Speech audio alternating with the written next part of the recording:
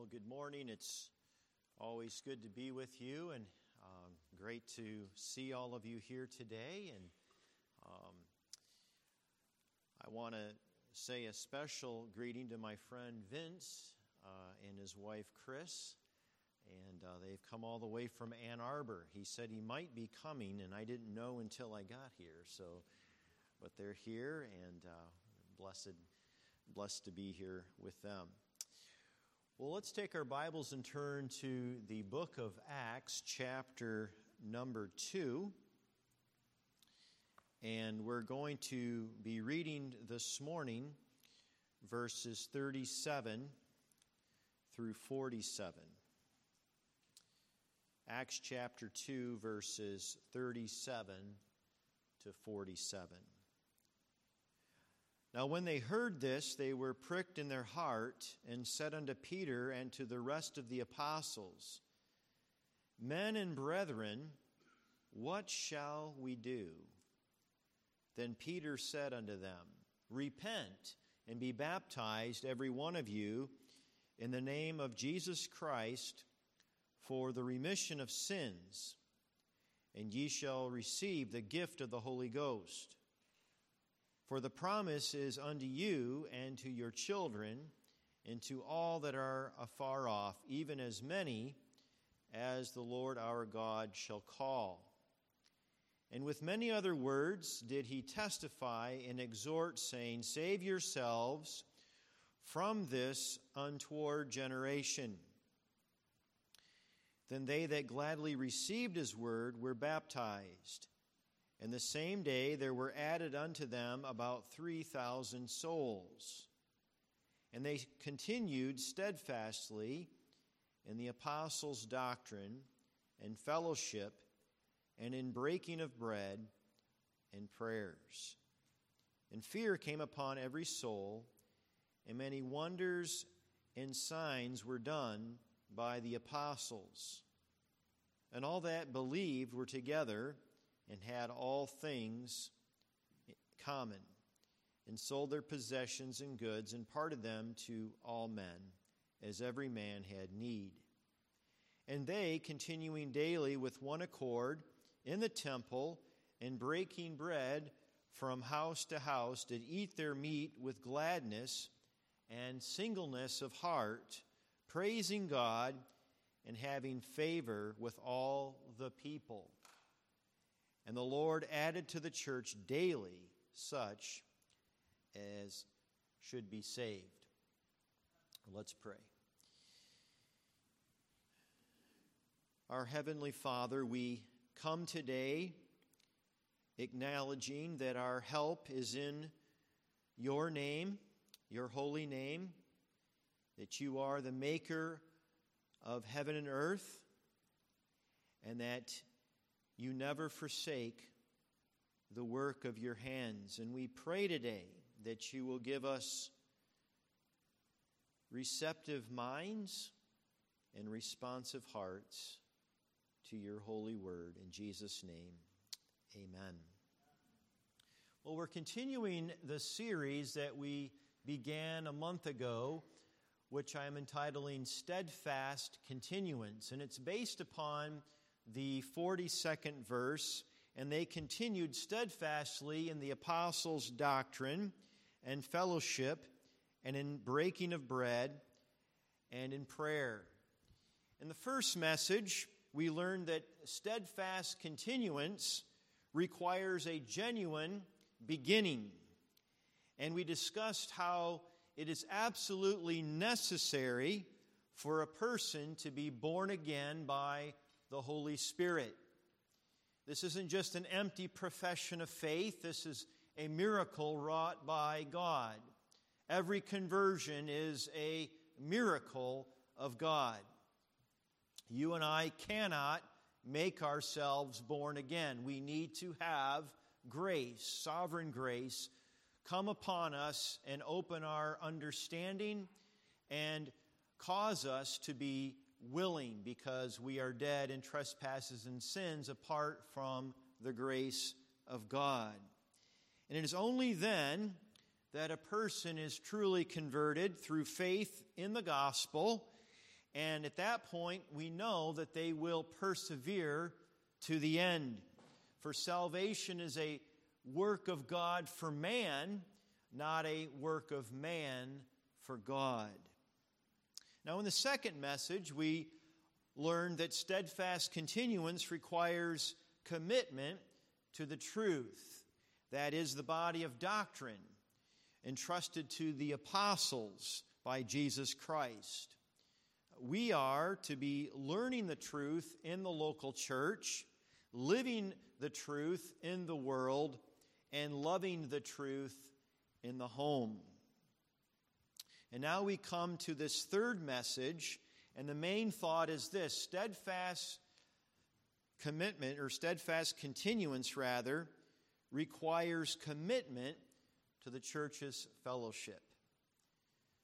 Steadfast continuance requires commitment to the church's fellowship.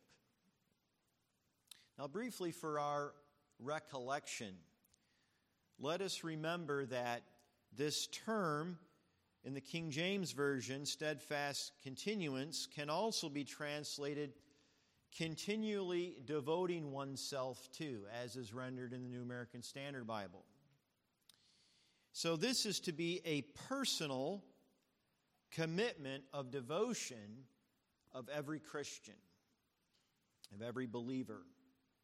And let us also recall to our memories that the term church refers to the local assembly. The term is ekklesia in Greek. Maybe you've heard of that before. It means a called out assembly. No doubt this is talking about the effectual calling of the Holy Spirit, whereby He calls out individuals, and then these individuals comprise a local congregation in a specific place and time. So this is a church in the true sense of the word. Now, while the term church is not used in this passage, it is what is being referred to. So, therefore, a Christian is to exhibit steadfast devotion. Listen carefully. A Christian is to exhibit steadfast devotion to the fellowship of a local church. Now, that's not in vogue today. We're living in a time that is unparalleled. We're seeing people today who call themselves Christians who are basically nomads. They travel from church to church. They really don't settle down. They attend a service and they think that's great and they go on their way, and there's really no steadfast commitment. That's foreign to the New Testament. The New Testament in no way teaches that. I remember speaking to a man of a church I pastored, and he had been coming for almost a year. And I finally talked to him in the foyer, and I said, so-and-so, you've been coming for a year. Have you thought about joining the church? And in fact, I got a little more bold about it, and I said, you really should consider joining the church. That would be biblical. We want you to join the church. And he bristled up, and he says, well, I'm a member of the body of Christ. I don't need to join the local church. So I said, would you be willing to receive some instruction on this? So I gave him a couple books, and I think they offended him, and he didn't come back. And I called, and he didn't respond. I think finally he did respond, and he said he was thinking about it, but he never came back. And so these are challenges for pastors. I mean, some of you who are 50 and older perhaps remember that church membership was kind of just assumed. You went to church, you joined the church. And today it's very different. So we need to be reminded of our responsibility as Christians to be committed to the fellowship of the local church. Now, what does this mean? And what does this look like? And I'm going to talk about that in this message. And the first way this looks, or we could say it means this, it's a commitment to biblical church membership. So, steadfast devotion to the fellowship of a local church means having a commitment to biblical church membership. If you study through the New Testament and you look at names of people, you cannot find a name of a believer in the New Testament epistles who was not attached to a local congregation. They were church members. Therefore, church membership is very important. Church membership is exclusive in its constitution. Now, I don't mean the paper that we have that has our bylaws and things. I'm talking about the mode by which it's organized. Church membership is exclusive in that way. In the New Testament, a local church was composed of baptized believers who voluntarily joined themselves together to carry out the Great Commission. First of all, they were believers, those who repented of their sins and called on the name of the Lord in faith for salvation. Acts 2:37, in Peter's sermon, which he gave on the day of Pentecost, in response to that sermon, they were convicted in verse 37, and they said, "Men and brethren, what shall we do?" And then Peter said unto them, "Repent and be baptized, every one of you, in the name of Jesus Christ." So they were believers, repentance and faith. That's the prerequisite for becoming a church member, the first prerequisite. We'll talk about the second in a minute. So it's not a social club. It's not a place that we just come to listen or to hang out.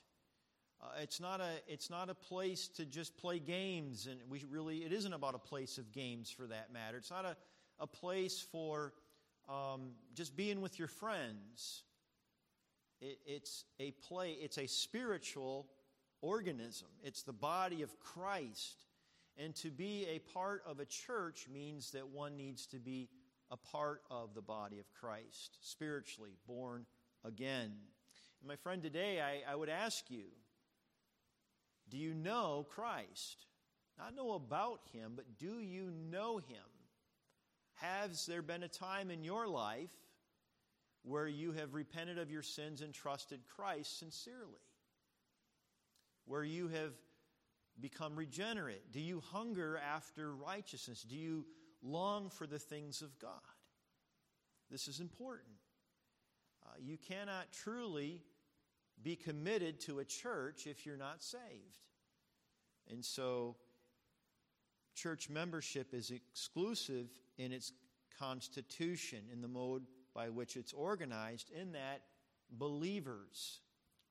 It's not, you don't become a member of a church just by being born into a church member's family. That's not how you become part of the body of Christ. You need to be born again, and it has to be personal. Secondly, baptism. Notice he says repent, so that's synonymous with faith, and be baptized, every one of you, in the name of Jesus for the remission of sins. Now, I want to touch on this for a moment. I'm going to get to baptism in a minute, but sometimes people will look at this for the remission of sins and they're saying, well, is he talking about being baptized to receive the forgiveness of sins like the Church of Christ teaches? No. You always interpret Scripture with Scripture. Scripture teaches clearly that we are justified by faith alone, not by works. The critical word in this phrase is the word for, which may also be translated with a view to. So you could translate this repent and be baptized, every one of you, in the name of Jesus Christ, with a view to the remission of sins, or because of the remission of sins. So remission of sins comes to the believer, whoever believes. And believers are baptized in view of God's work of forgiveness, not in order to receive forgiveness. You recently, a few months ago, had a baptism. And it's a public declaration of faith. The person already made a private declaration of faith when they accepted Christ as Savior. Now they're coming publicly in front of the local congregation testifying of being born again. And baptism is by immersion. The term baptizo means to dip or to plunge. And you never find an example of a baptism by sprinkling in the New Testament. You don't. It's by immersion. And it portrays, it's a picture, it's an ordinance that shows what happens to a person spiritually when they're born again. The old life passes away and the new has come. They're transformed. They're a new creature. So if you look at Acts 8, chapter 8, verse 12, we see this, that baptism follows conversion.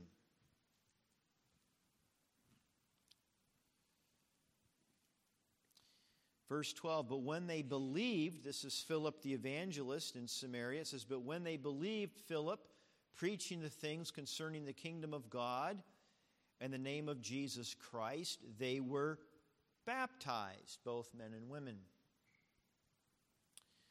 Baptized. Now, look down, if you will, at verses 35 to 39. Now, I'm going to use a text here that some think is controversial. Some think that some of it's not in the original. I personally believe it is. I think there's textual support for this.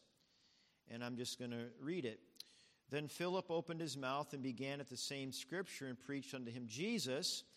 And as they went on their way, they came unto a certain water, and the eunuch said, see, here is water. What doth hinder me to be baptized? And Philip said, if thou believest with all thine heart, thou mayest. And he answered and said, I believe that Jesus Christ is the Son of God. And he commanded the chariot to stand still, and they both went down both into the water, both Philip and the eunuch, and he baptized them. And when they were come up out of the water, the Spirit of the Lord caught away Philip, that the eunuch saw him no more, and he went on his way rejoicing. So church membership is exclusive in its constitution, the mode in which it's organized. It's composed of believers who are baptized by immersion. Secondly, church membership is inclusive in its composition. The gospel would soon move out of Jerusalem, and God would show the apostles that the body of Christ would be composed of Jews and Gentiles. Later, the Apostle Paul would write to the Galatians in Galatians 3:28, there is neither Jew nor Greek, there is neither slave nor free man, there is neither male nor female, for you are all one in Christ Jesus. Now, this verse does not negate the roles of men and women in the home and in the church. But it does, however, establish the truth that God's gospel is available to all, and that local churches are not to have any racial, gender, or class barriers in their membership. If you notice earlier, we read that they baptized both men and women. So we're all one in Christ. There's no barrier. It's inclusive in that way. Thirdly, church membership is conclusive in its covenant. While Baptist churches hold to sole authority, the sole authority of the Bible for its faith and practice, a doctrinal statement of faith and a covenant statement of practice reflecting the teachings of the Bible are good to have. And I've seen that Harbor Church has that, and that's good. And that's good. Now, Paul admonished, for example, the Corinthians in 1 Corinthians 1:10 to speak the same thing. And this is where not only a doctrinal statement is helpful, but a church covenant. He said, "Now I beseech you, brethren, by the name of our Lord Jesus Christ, that you all speak the same thing, and that there be no divisions among you, and that ye be perfectly joined together in the same mind and in the same judgment." What this means is a local church is to be moving in the same direction spiritually. And while these parameters are to be conclusive, in other words, the church should be clear about this, it's incumbent upon each church member to first check oneself to see whether he or she is upholding the church's faith and practice through conducting themselves biblically and spiritually. I want to read to you a pretty standard church covenant in Baptist churches. And I read this because sometimes, I'm just going to be honest with you, as a pastor for 20 years, I've seen it many times. People sometimes get a little axe to grind. And they want to let everybody know about it. And they want to stir things up. And as a pastor, when that happens, I will often refer to this and say, okay, you might have an issue, but are you conducting yourself? Are you holding to your promise of what you promised when you joined the church? And if they're honest, they'd have to say no. And at that point, I say, go back to the covenant. You first handle what's going on with your heart, and then we'll address it right in the right way. Okay? This is what it says. Having been led, as we believe, by the Spirit of God, to receive the Lord Jesus Christ as our Savior, and on the profession of our faith, having been baptized in the name of the Father and of the Son and of the Holy Ghost, we do now in the presence of God, angels in this assembly, most solemnly and joyfully enter into covenant with one another as one body in Christ. We engage, therefore, by the aid of the Holy Spirit to walk together in Christian love, to strive for the advancement of this church in knowledge, holiness, and comfort, to promote its prosperity and spirituality, to sustain its worship, ordinances, discipline, and doctrines, to contribute cheerfully and regularly to the support of the ministry, the expenses of the church, the relief of the poor, and the spread of the gospel through all nations. We also engage to maintain family and secret devotion, to religiously educate our children, to seek the salvation of our kindred and acquaintances, to walk circumspectly in the world, to be just in our dealings, faithful in our engagements, and exemplary in our deportment, to avoid all tattling, backbiting, and excessive anger, to abstain from the sale and use of intoxicating drinks as a beverage, and to be zealous in our efforts to advance the kingdom of our Savior. We further engage to watch over one another in brotherly love, to remember each other in prayer, to aid each other in sickness and in distress, to cultivate Christian sympathy in feeling and courtesy in speech, to be slow to take offense, but always ready for reconciliation, and mindful of the rules of our Savior to secure it without delay. We moreover engage that when we remove from this place, we will soon as possible unite with some other church where we can carry out the spirit of this covenant and the principles of God's Word. I would say that most Baptist churches have a covenant like this. And when you and I join a Baptist church, that's what we're promising to do. We have a belief, our doctrinal statement, but we also have a practice based upon that doctrine. And that's reflected in the church's covenant statement. So a Christian is to exhibit steadfast devotion to the fellowship of a local church. And first, this means having a commitment to biblical church membership. Secondly, it means maintaining a commitment to biblical fellowship. Biblical fellowship. Notice what it says in Acts 2:42. It says, they steadfastly continued in the fellowship. And in the Greek, all of these terms, doctrine, fellowship, the breaking of bread, and prayers, they all have the definite article the in front of it. So you could literally read it. They steadfastly continued in the fellowship. So this is koinonia. Koinonia.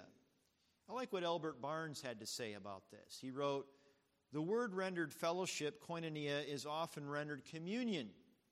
It properly denotes having things in common or participation, society, friendship. It may apply to anything which may be possessed in common or in which all may partake.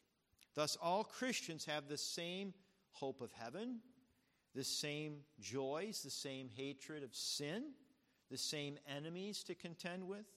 Thus, they have the same subjects of conversation, of feeling, and of prayer, or they have communion in these things.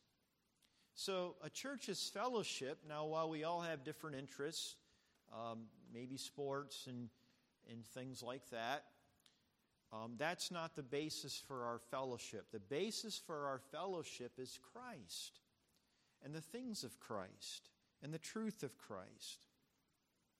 Now, believers are to express their commitment to the maintenance of the biblical fellowship of the local church by, first of all, publicly meeting together on the first day of the week for corporate worship.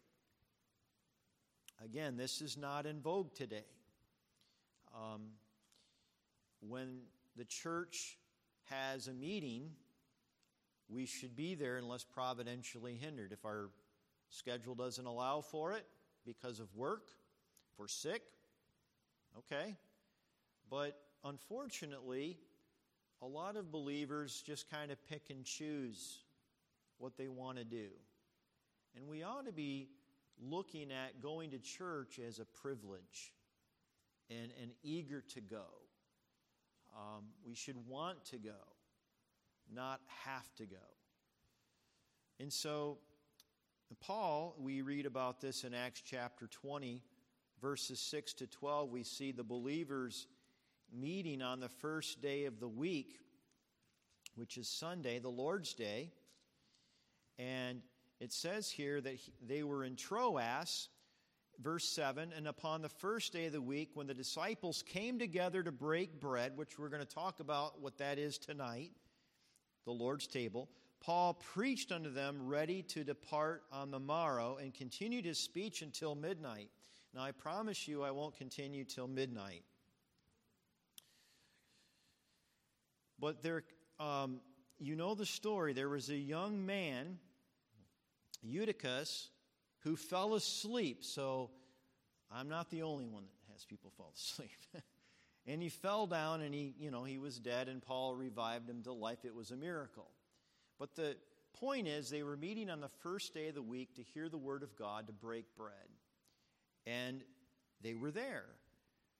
We read about the meeting of the Corinthians in 1 Corinthians 16, 1 and 2. On the first day of the week, they met, and Paul talks about the collection for relief.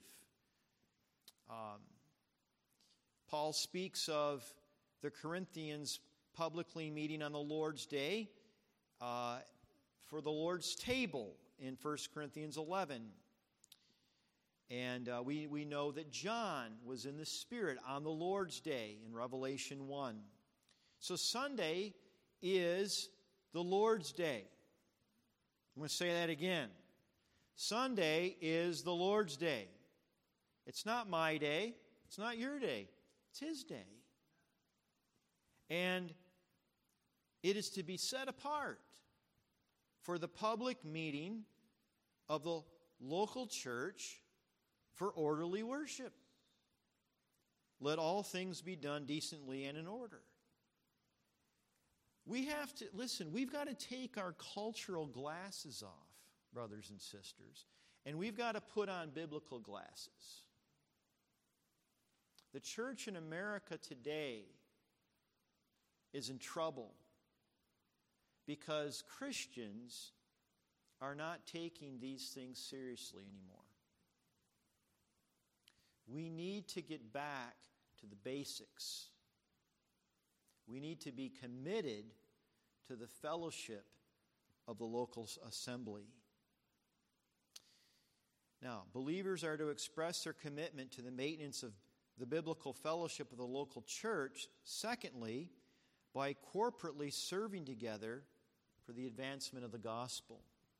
It warms my heart greatly, brothers and sisters, to hear about and to see that you are meeting on Sunday mornings at 10 a.m. for soul winning, for evangelism. That's exciting. I mean, that is tremendous. And you're doing it. And God is going to bless this church even more for that. People are going to come to Christ. It's inevitable. The Word of God will not return void. And I don't have anything but praise to say for that you folks want that and you come to that for evangelism training. That is, I mean, for any pastor, that will bless their heart and it will bless the church. So I say this to you not as an admonishment, but as an encouragement. I think you're on your way. You want to exercise your gifts and talents to serve the Lord. But there may be some of you here today who don't see it that way. And I just want to encourage you that the church is not a place to simply come and listen to sermons and sing songs. It is a place to serve the Lord with your fellow believers to carry out the Great Commission. Again, the church is not a social club. It's a spiritual body, the body of Christ. Now, the limitations of this message forbid me from taking the time to discuss the various spiritual gifts that God has gifted believers with to advance the gospel and edify the church. But we can ascertain that the believer is to be actively involved and engaged in the ministry of the church. It isn't just for the full-time elder. It's for all of us. All of us can partake and participate in the advancement of the gospel. I just want to read a few verses here. One that I came across the other day in my Bible reading, 2 Chronicles 15:7. The prophet Azariah exhorted King Asa, "Be strong, therefore, and let not your hands be weak." That is, let not your hands drop. That's what it literally means. For your work will be rewarded. Paul wrote the Corinthians, he said, "Therefore, my beloved brethren, be ye steadfast, unmovable, always abounding in the work of the Lord, for as much as ye know that your labor is not in vain in the Lord." He earlier admonished the Galatians in chapter 6, verse 9, "Let us not be weary in well-doing, for in due season we shall reap if you faint not." I want to encourage you. I've been here over the course of a few months, and I'm encouraged every time I come here. Why am I encouraged? Because I see a people here that love each other. I see a people here that want to serve the Lord. I see a people here who are dedicated to the ministry of the gospel. People have been saved. People have been baptized. People are coming. They want to hear the word. You don't have to be bribed to come. I don't have to promise you candy to come. You're here because you love God. And you're serious about the Lord. That's hard to find in these days. So I want to encourage you. Stay the course. God is with you. God is going to bless you.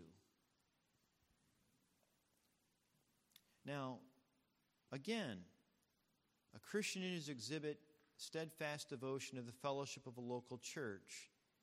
What does this mean? What does it look like? It means having a commitment to biblical church membership. It means having a commitment to the maintenance of biblical fellowship. Thirdly, it means having a commitment to the manifestation of Christian love. That's what we find at the end of chapter 2. And we read about this in verses 43 to 47. I'm not going to read through that right now. We've already read it. But sometimes people will get hung up on the signs and wonders part and they stay there. But if you read the rest of the passage, you see the Christians expressing their love to one another. Now, this doesn't teach, as some people teach, socialism. I'm going to clarify that. That's not what it teaches. These were believers who had been expelled from the synagogue, and they were trying to help one another and love one another. That's what it's teaching, the Christian love. Listen carefully. The major impact of the church in Jerusalem on the unsaved around them was not the manifestation of signs and wonders of the apostles. That was simply an authentication of the word of the gospel, that it was from God, a sign to the Jews. Rather, the major impact of the church was the manifestation of Christian love among its membership. In fact, Jesus taught this. He said this, "A new commandment I give unto you, that ye love one another, as I have loved you, that ye also love one another. By this, all men, all people, will know that you are my disciples, if you have love for one another." That's how Holland and the surrounding area will know that you are disciples. It's by your love for each other. It's true of every church, of every place, of every time. The greatest need in the church today is not manifestations of signs and wonders, which ceased after the apostolic age. Baptists are cessationists. True Baptists are. But the manifestation of Christian love among believers in the local churches. That's the greatest need. The greatest need. Listen to these words as I close. What is love? Listen to what Paul said. "If I speak with the tongues of men and of angels, but do not have love, I have become a noisy gong and a clanging cymbal. If I have the gift of prophecy and know all the mysteries and all the knowledge, and if I have all faith as to remove mountains, but do not have love, I am nothing. And if I give all my possessions to feed the poor, and if I surrender my body to be burned, but do not have love, it profits me nothing. Love is patient. Love is kind, and it is not jealous. Love does not brag, and it is not arrogant. It does not act unbecomingly. It does not seek its own way, is not provoked, It does not take into account a wrong suffered. It does not rejoice in unrighteousness, but it rejoices in the truth. It bears all things. It believes all things. It hopes all things. And it endures all things. Love never fails, but if there are gifts of prophecy, they will be done away. If there are tongues, they will cease. If there is knowledge, it will be done away. For we know in part and we prophesy in part, but when the perfect comes, the partial will be done away.